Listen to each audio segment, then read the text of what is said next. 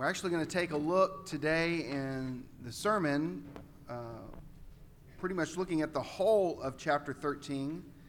But we're only going to read a section, and so we're going to pick up in verse 26, and we're going to read through verse 39. This is detailing for us a little bit of Paul, who was once known as Saul. Saul was his Hebrew name. Paul was his Grecian name. He began to use Paul the more and more in which he ministered in what was called the Gentile world. But he always started sharing the good news of Jesus with his people, the Jewish people, first.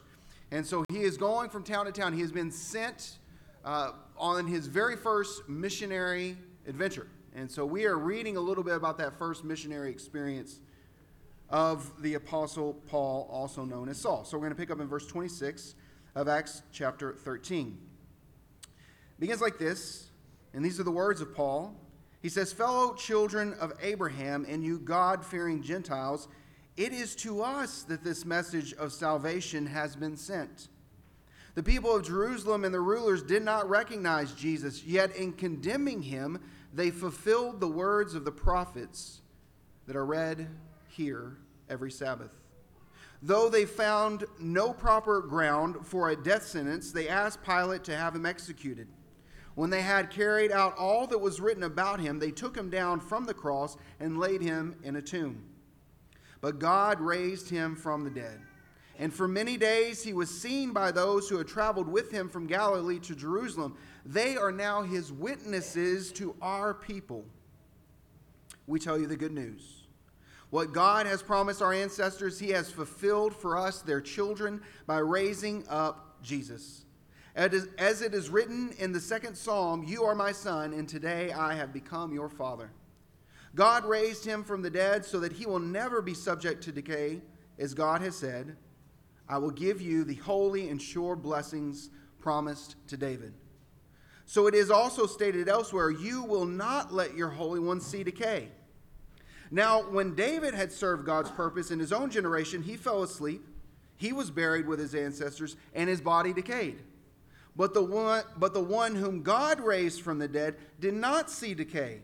Therefore, my friends, I want you to know that through Jesus, the forgiveness of sins is proclaimed to you. Through him, everyone who believes is set free from every sin, a justification you are not able to obtain under the law of Moses. This is the reading of God's word. You may be seated. As you are parents, we do not have Kingdom Kids today, so you have to hang in there with the kiddos during the service. We do have some activity books in the back. If you would like to pick one of those up, don't be shy. Just go back there and grab one. I'll have great activities for the kids to engage in as we worship together today. As many of you know, we are working through the Bible together with an annual reading plan as a church family. And each Sunday I preach out of something that we've read the previous week, and obviously we are now into the book of Acts. If you want to follow along in that plan with us today, we invite you to do so. You will find a reading plan in the back. It looks like this. And my encouragement to you is if you have not been following the reading plan, just pick up on, it's dated, so pick up on today's reading. Actually, it's a Monday through Friday reading, so you can pick up on tomorrow's reading, and then you can get caught up over time because the weekends there is not a scripture reading reference, so you can use that time to catch up. If you've caught up, one of the things you can do is on those Saturdays and Sundays, something you read during the week maybe piqued your interest and you wanted to learn more, but you got to get the kids out of the house, you got to get to work, you got things to do, and maybe you didn't have the time to sit and study the Bible. Well, weekends are a great opportunity to do that. And so that's what I did this past weekend. I was reading out of Psalm 105, I think it was, or 108. I'm pretty sure it's 105. And it was talking about seeking God's face. And I just wanted to understand more about that phrase because it stood out to me. And anytime I'm reading the scriptures and something stands out to me, I assume that's God wanting me to pay attention to something that I just read. And so I turned over my study Bible and I was looking through those and understanding what seek his face means, which was another way of saying that we intentionally engage in a relationship with God. That's what seek his face means, to intentionally engage in a relationship with God. Because it just doesn't happen naturally. We have to seek it out, to go to him, to want. And you know how it is when you have face-to-face communication with someone. It's different than when you're just talking on the phone, which we almost never do now, right? If we're talking to somebody, it's usually on Zoom or we're just texting. But there's something special about being in the same place, looking someone in the face, and having a conversation. And that really stood out to me, and so I just want to think more deeply about it. So if you're doing the reading plan, I encourage you to add to your reading study. And as you're reading each day, note those things you would like to study, and then on Saturday or Sunday, if you don't have the time that day, pull out a study Bible or whatever commentary or whatever helps you may have. If you don't have any, let me know. Be glad to get you some. And study up on whatever it is that the Lord's pointing you to. We also have a Bible reading plan for students, which is quarterly, because it actually has really great little journal entries in there for them each day, and they can write about what they've read. And so this is a great resource as well. These are out here on the table in the sanctuary back here where the lamp is, and I think we've got a few on the table in the foyer. As you exit, you can pick one of those up. Okay, that was a long intro. I want to pray for us, and then I want to take a look at Acts 13. Okay, let's pray together. Father God, first we just give you thanks for the work that you have done and the lives of these boys that we saw this morning. We give you thanks for their families' faithfulness to live the gospel and to share the good news of Jesus with their children. And God, that these boys sensed you leading them to this moment, sensed you leading them to place their faith in Jesus. And they had the courage to share that through the act of baptism, to bear witness to what you have done in their life. And so we just start and say, thank you, Lord, for that. How awesome it was to be a part of it. And God, in your providence, you've provided for us a place to talk about how you, through your Spirit, have sent people into this world to bear witness. Not only through baptism, but by sharing the good news of Jesus and discipling people in that good news. And yes, baptizing them in the name of you, our Father, the Son, and Spirit as well. And God, so I pray that you would just speak to us. Help us to see how we take what you have given us in your scriptures and apply it to our lives. Help our minds to think clearly about what you want to speak to us. Help our hearts to be receptive and soft towards your Spirit's message to us through the scriptures.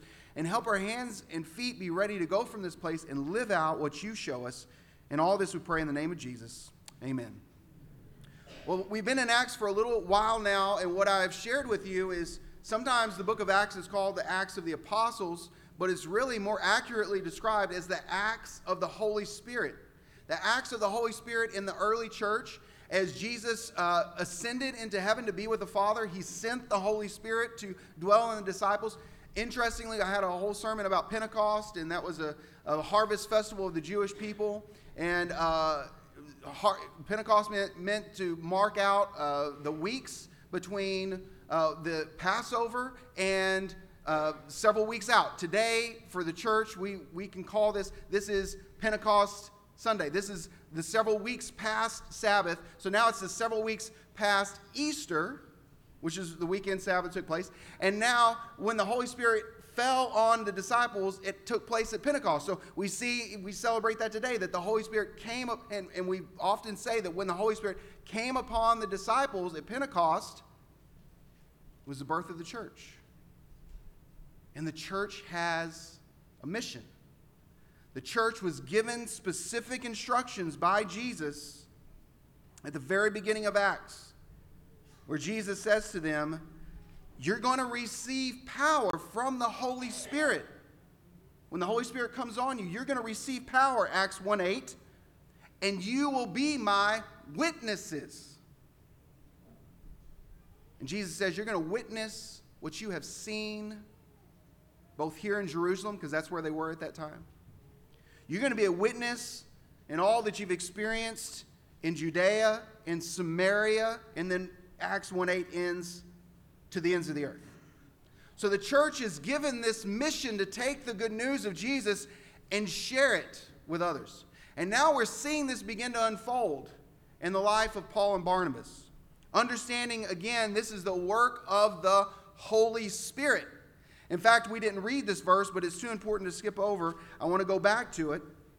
In chapter 13 of Acts, we read in verse 2 that while they were worshiping the Lord and fasting, the Holy Spirit said, "Set apart for me Barnabas and Saul for the work for which I have called them." So after fasting and praying, they placed their hands on them and sent them off. The center of the Christian church became a place called Antioch. And I've got one of the things I wanted to emphasize today is that the work of God is taking place in time and space.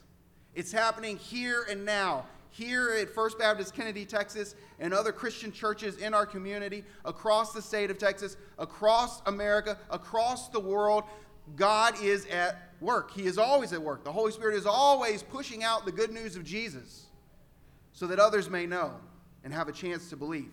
And so as a way to kind of show that, I don't want these places that we're going to learn a little bit about today to be stale to us. I want you to see this is taking place in history some 2,000 years ago. So I got a few charts for you. I know some of you, you're going to check out. You're not here for charts. You don't want to see a chart. I get that. Others of you, you're like, I've been waiting for Matt to show me a chart for months. I haven't seen one in forever. I cannot wait. Okay, so let's get to it. I got a couple charts. Let's look at the first one. Just kind of shows you, or these are maps. I should put it that way. These are maps. So the center of the church became a place called Antioch. It's going to get a little confusing because there's two Antiochs, but we'll cover that in just a minute.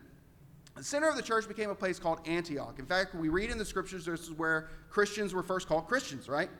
And it became the center of the church because the Christians were pushed out of Jerusalem. Not all of them, but enough of them were pushed out of Jerusalem after a guy named Stephen was martyred for his faith. He was killed because of his testimony about Jesus. And so he was killed for that. And many Christians dispersed from Jerusalem and kind of covered some of the Roman world at that time. And so there was a collection of people in Antioch, a collection of Christians in Antioch, and it really became the center of the Christian church in many ways. And it's from this church in Antioch that as they're together, as we just read, they're worshiping, they're fasting, and who shows up but the Holy Spirit, who is always there anyways. The Holy Spirit is there. And the Holy Spirit impresses upon the church, I want you to set apart for me Barnabas and Saul for the work to which I've called them. The work is the work of a missionary going to share the good news of Jesus. And as we look at that, I just want to say, maybe the Holy Spirit is setting you apart for that kind of work. Maybe the Holy Spirit is calling you to be one of those missionaries, and a missionary is one who is on mission. A missionary, the word itself means to be sent. Maybe God is calling you to be sent into our world to bear witness to what God has done in Jesus Christ in far off lands like Paul, like Barnabas, or Saul and Barnabas. Maybe that's you. Maybe God's been pressing that on your heart. Maybe He's given you a desire for that. He's given you a hunger for that. And maybe today the Holy Spirit will press upon you that it's time to act. It's time to respond. It's time to take up that call and move forward in that direction. So that's what the Holy Spirit is doing. Holy Spirit is calling forth from the church missionaries. And then in verse 4 of chapter 13, we read this. The two of them, Saul and Barnabas, are sent on their way by who? The Holy Spirit. Do you see that? The Holy Spirit called them. The Holy Spirit sent them. That's why we say, rightly so, that the book of Acts is the acts of the Holy Spirit through the church after Jesus' ascension to stand at the right hand of the Father. So the Spirit is sending them out. He sends them to Seleucia, and they sail from there to Cyprus. Now, you see on there the map for that. You see Cyprus there. It's got a couple pins, so it's a little hard to see. They land on what would have been the east side of this little island out in the middle of the Mediterranean. They make their way down the southern part of the island to a place called Paphos. And that's where we pick up in verse 13. From Paphos, Paul and his companions set sail to Perga in Pamphylia. And so we got another map for that. It's going to show that. Should be the next one. Shows you they move up from, just look at the red one. Don't ignore the green one is a guy named John Mark who left the disciples, left Paul or Saul and Barnabas as they did their missionary work. We don't know why John Mark left, but he left. And he went back down to Judea. So that's the green line. You can just kind of ignore that one for now because we're focused on the red line. The red line shows Saul and Barnabas' travels from the island of Cyprus up to, as it says in verse 13 of chapter 13, from Paphos to Perga and Pamphylia. And there in Pamphylia, they set sail to another place called Pisidian Antioch. Now, I said this is where it gets a little confusing, is because there's two Antiochs. And this is the second one that they're going to go to, and I'll show you. We'll take a little map at that. Take a look at this. If you're wondering where in the world is this? This is not a fictionary, imaginary place. This is Turkey. This is modern-day Turkey, all right? And so they're traveling through the center of what we would call modern-day Turkey, and they're traveling up to a place called Pisidian Antioch, the second Antioch. Now, I'm going through all this trouble to explain this to you because I want you to understand that God works in places through people. He wants to work through us in Kennedy, Texas. God is about the local church in a local place sharing the good news of Jesus with real people, all right? And this is how God has always acted. He's acted in time and place through people. And that's what's happening. Now, what takes place here in Pisidian Antioch is what Paul would typically do is he would go from synagogue to synagogue. A synagogue was like a local church, you could call it that, but it was for Jewish people. And he would show up there, and actually our Christian worship is really kind of modeled around what they did in the synagogue back in the day. They would gather and they would worship and they would read scripture as a part of their worship and then have a teaching as a part of the worship. And if you had somebody from outside of town that was seen as a rabbi or teacher, they would often be invited. You have a word of encouragement for us today. And Paul or Saul and Barnabas are I guess you could say, the visiting lecturers, and they come in, they ask them to share. And Paul gives an incredible sermon. He starts from the beginning and walks his people all the way through to Jesus, showing them who Jesus is, what he did, what's the significance of it, so that they may respond. And right in the middle of this, what's interesting is you have Paul the missionary sent across the Roman world to bear witness to Jesus. But he says, when Jesus was resurrected, you know what happened? Is this took place and people saw him. He wasn't resurrected and like one or two saw him and then he hid away. No, Jesus walked around the earth for 40 days bearing witness to some 400 or 500 people. This is what 1 Corinthians 15 teaches us. These are other witnesses. You could say, how do you know Jesus rose from the dead, Barnabas, Paul? How do we know that? And Paul would say, well, we've got witnesses. You can go and ask them. If you want to make the trip, go on over there. Ask them what they saw. Ask them what they experienced. Because hundreds of them could bear witness to the resurrected Jesus. This is exactly what he says at the end of verse 31 of Acts 13. They are now his witnesses to our people. Now, it started by saying the Holy Spirit may be calling you to be a missionary sent to a place where the gospel has not penetrated, and God may be asking you to move to a foreign place and bear witness to Jesus there. But maybe not. Actually, most of us not. So do we say then, so that's what missionaries do. I don't have a role in that. That's what they do. I don't have to do that. We got people for that, right? We want Jesus' word to go out. We got people for that. It's not me. But look what's taking place in the middle of chapter 13. It is ordinary disciples, Christians, who witnessed Jesus' resurrection, and they're the ones who gave the proof. They're the ones who stood behind Saul's claims, Paul's claims to what Jesus had done, that he had, in fact, not only died, but rose again. And let me tell you, you may not be a foreign missionary, which we used to call it, an international missionary. You may not be a North American missionary sent to start a new church in a place where the gospel is not burning bright, but you are still a witness. In fact, that's your role, middle of chapter 13. If you are not called to go be a missionary somewhere, God is calling you to be a missionary exactly where you are. You are sent into your family, onto your block, into your workplace, into your classroom. You are sent to bear witness. And what does a witness do? A witness says, here's what I've seen, here's what I've experienced. Now some of you say, well, I can't preach. Not everybody has to. I can't sing. Not everybody has to have a beautiful voice that can lead others in singing, as we just experienced. They did a great job. You may say, you see what they did, and you say, well, I can't do that. You don't have to. you can simply bear witness to what Christ has done in your life. What has he done? What have you seen? There is one of the beautiful things about baptism, is that is the intention of baptism. And I think it was Oliver that said that, right? You don't just do it to get wet, right? What are you doing? You're telling people about the work of Jesus in your life. Baptism is like the beginning of that witness, but it's not the end of that witness. God has placed you in your corner of the world to bear witness, to say, this is what I have seen. This is what I've experienced of my living God. This is what Jesus has done in my life.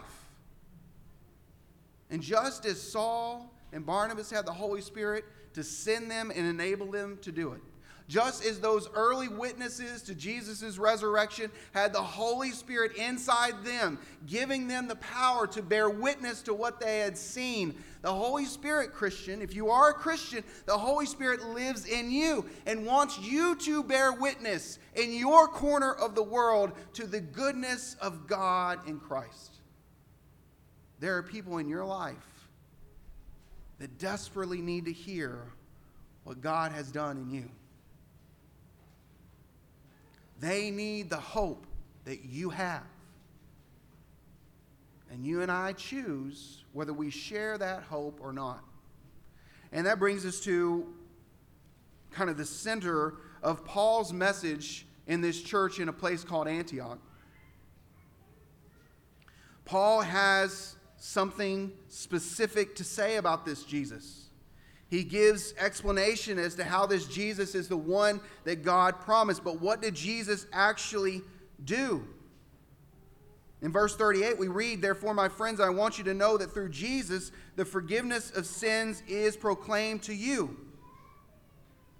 Through him, everyone who believes is set free from every sin, a justification you were not able to obtain under the law of Moses."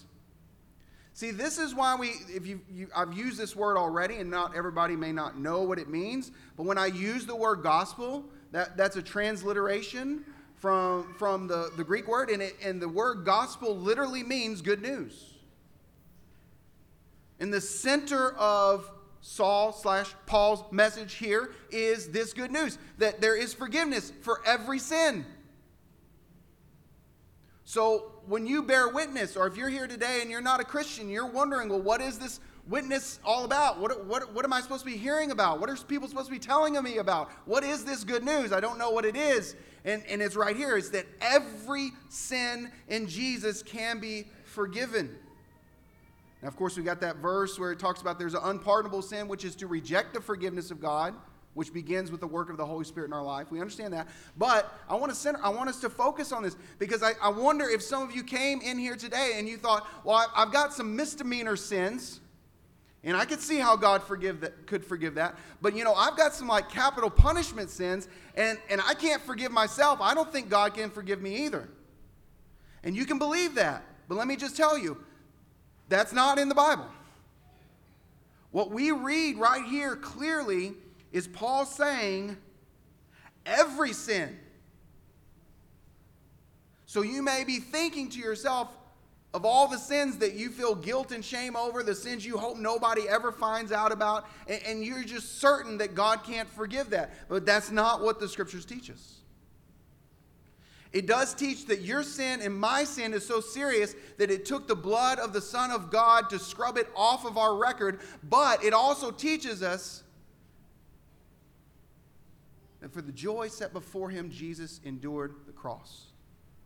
That Jesus gladly went to the cross to pay for your sin and mine.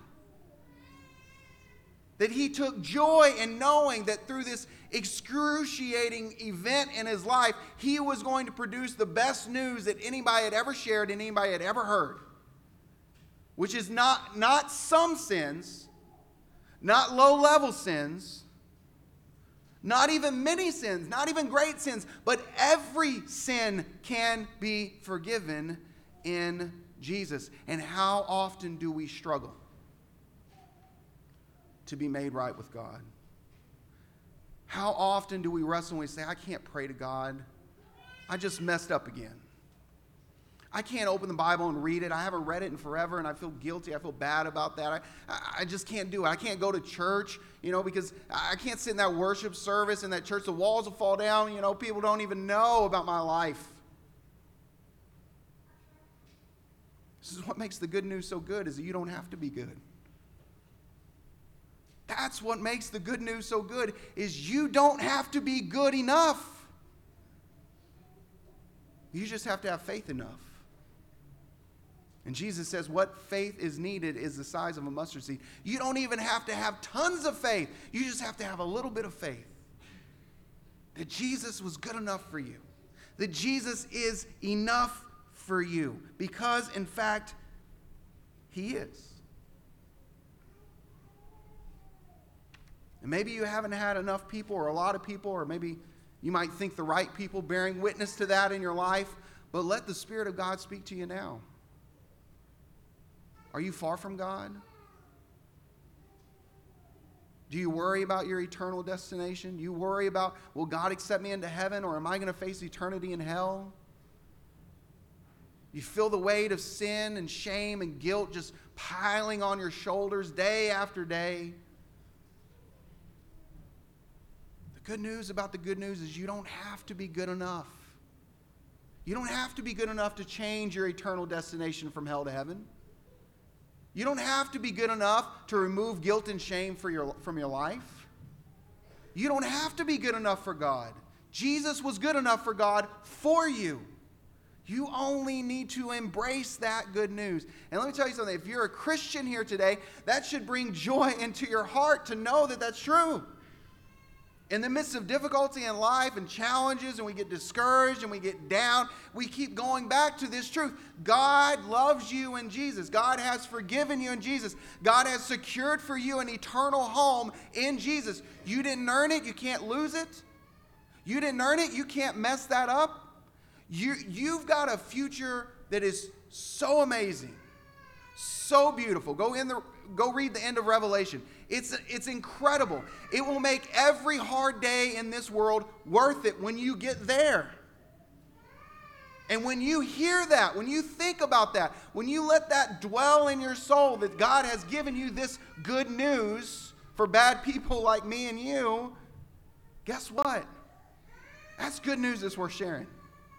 That is good news worth bearing witness over. And if you're here today and you have not embraced that good news yet, you've heard it now.